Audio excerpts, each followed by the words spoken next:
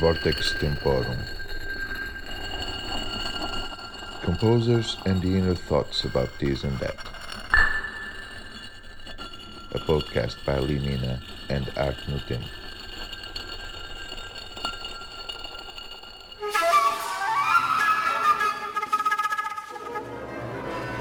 Making of Intimacy, the Politics of Perception. In perceiving a sound, or to take the situation of this podcast, if you hear my voice right now, something double or multi-bounded takes place.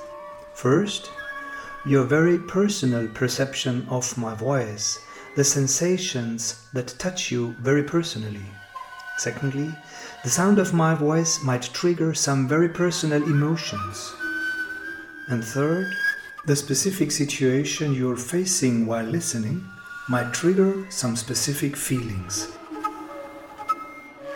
At the same time, your perception is pre-formed and well-trained, unpersonal, valid for all of us as we share a cultural and comparable existence in and with the world. Our perception is trained, pre-formed into the models of tolerable contexts modeled by our surrounding culture and society. Thus, in hearing a voice, we react as we have learned to react, as we were trained to understand this input.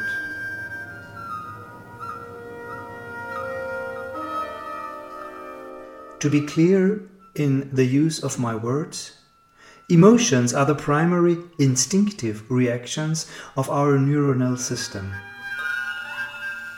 Feelings represent the necessary contextualization of grounding emotions in order to live them in a social way. Sensations are in between these two. They function as a connection between the biological given neuronal system and the constraints that are caused by culture and society in order to integrate the after effects of these emotions in our social life and behavior.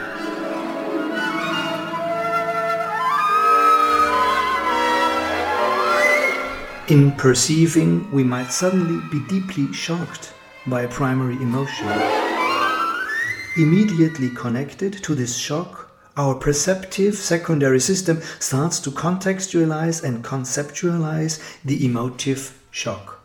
We produce feelings and sensations. They are culturally based. That makes our existence fit into the society and culture we live in.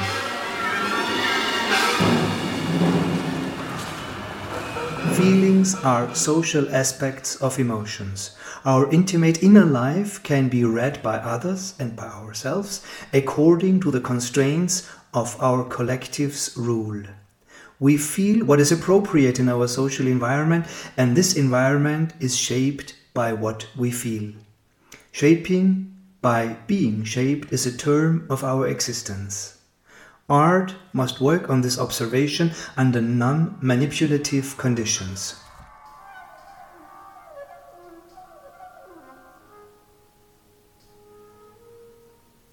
Hearing, not yet listening, is an extremely intimate human act. Hearing is related to what we tend to call our subjectivity or individuality. Listening, on the other hand, is learned, trained. We learn to contextualize, to incorporate what we hear. To listen means to shape the acoustic input into the models of the society we live in, the culture we are part of, and which we represent.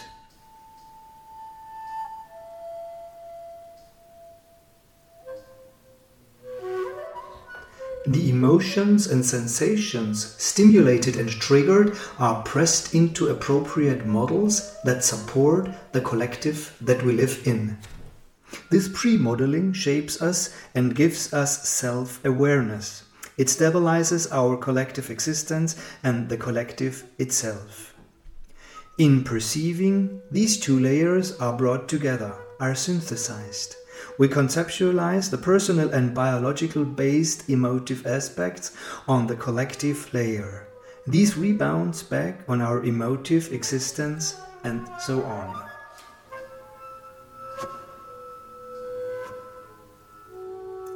Perception is never free. We're never just ourselves. We are made and being made as a constant loop.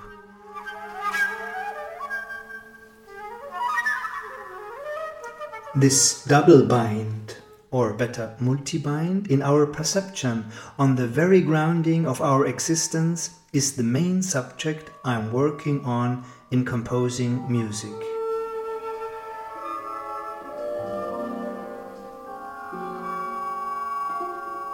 When we accept that any perceptive input is pre-modeled and the most intimate personal act at the same time, the question arises, what is this entity, this existence that I feel as being me? I am me as being pre-modeled and being of the most authentic presence for me at the same time. Our individuality is preformed and thus in no way as unique as we perceive it. I have rarely any conscious access to the aspects of my preformation. I most often experience the pre-modeled me as being my most inner life. My intimate experience of the perceptions is thus of highest complexity. One of the main functions of art and music is to experience the bright and joyful consciousness of this multi-bound structure in perception and in our life.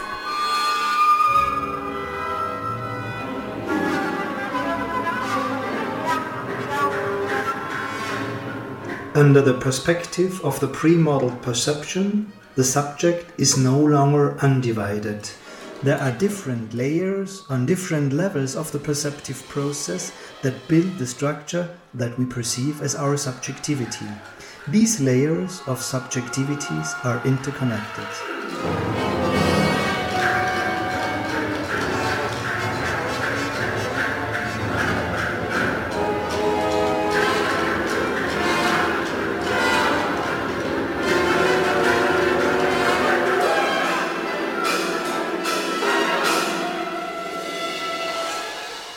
The specific relations between these layers build the specificity of what we experience as being an individual.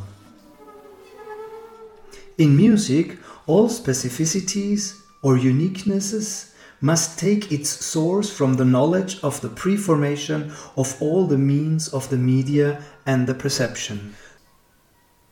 Music gains its presence and its force by establishing unique relations between all means they are working on and the perception that these relations trigger.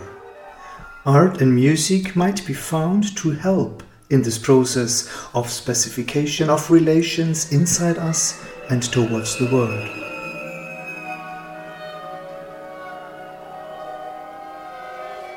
One of the wonderful realities of our existence is that we perceive us being individual by opening our senses to something outside of ourselves, the world, a you. This outside lives inside me, shapes me, gives me a form, forms me to a part of this not me, and brings me to experience me as myself. Thus, a separation between me and the world no longer exists. There is no more an outside world. We are inside the world and the world is inside us.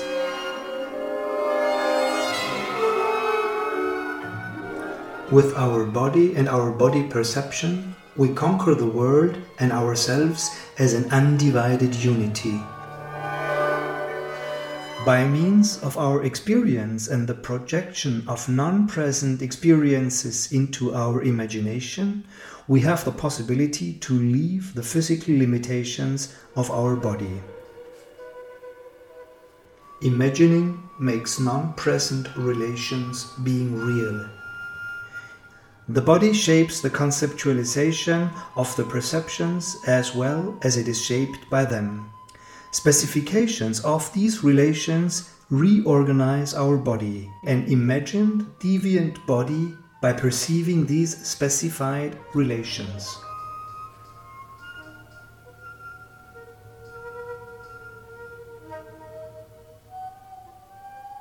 In music, all these paradoxical situations I'm talking about are sharpened and thus get the core of my art.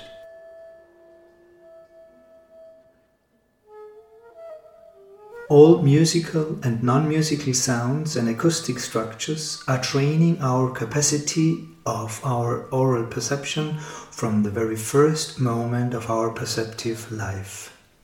These sound models are grounding the listening history as one basis of the cultural modeled perception.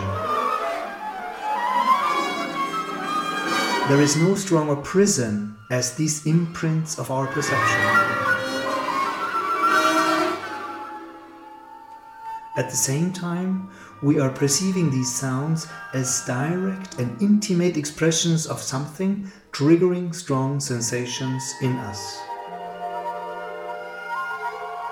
All possible sounds are loaded with deeply imprinted meanings, semantic layers, body-based mimetic layers, etc. These imprints in the sounds shape our possibilities to contextualize acoustic events in general. Even sounds that might never have been heard are perceived on this matrix. Through this embedded semantics and pre-shaped meanings, we understand and contextualize any sound we hear. This is, of course, a tautological act.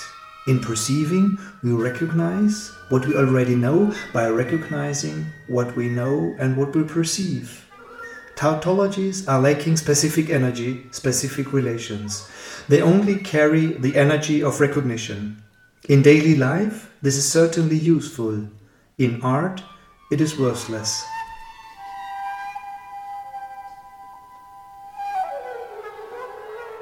In composing, I work on these pre-modeled and for us all well-known sounds and sound structures.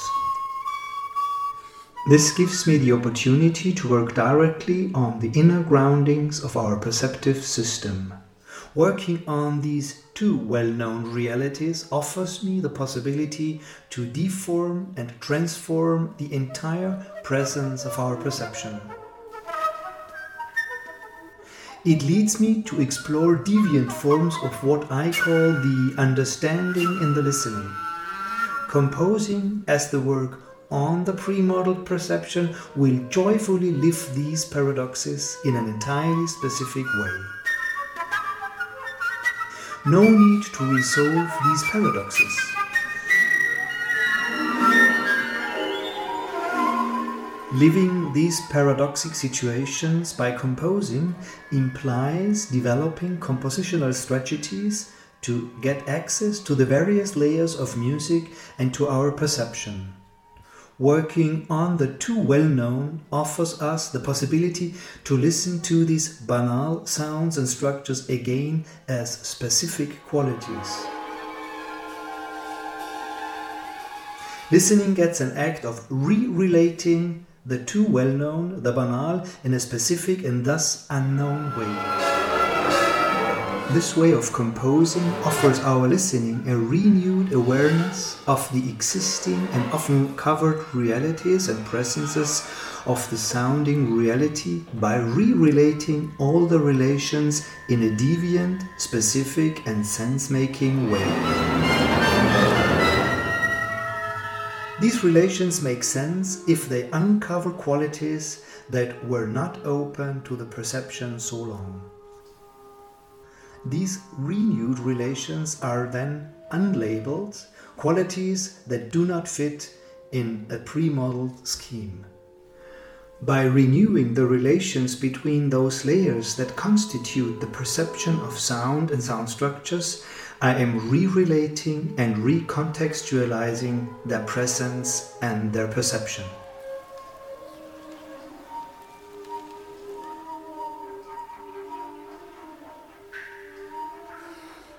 A deviant perception leads to a different meaning, makes sense in a different way. We experience different sensual senses, semantic senses, embodied senses, emotional senses. This implies the possibility of a deviant body, brain, sensual system, semantic system, etc. It implies the possibility of recreating ourselves. In listening music, we inhabit and are inhabited by these deviant senses.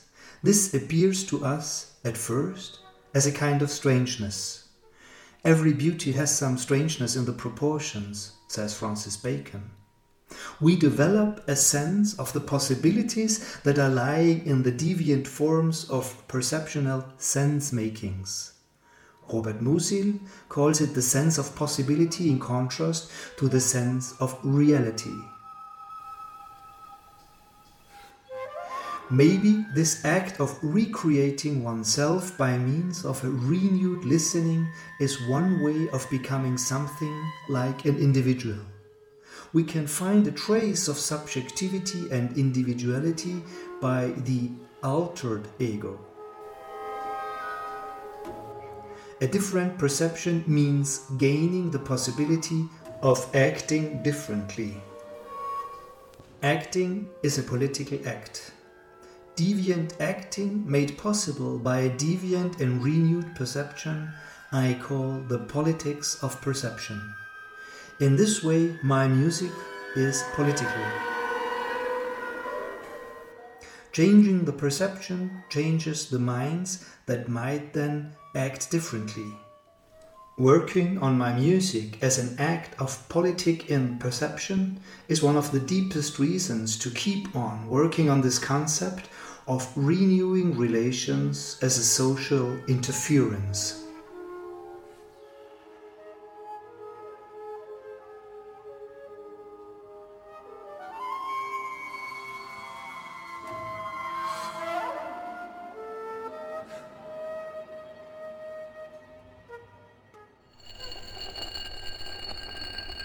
You listen to Clemens Gadenstätter.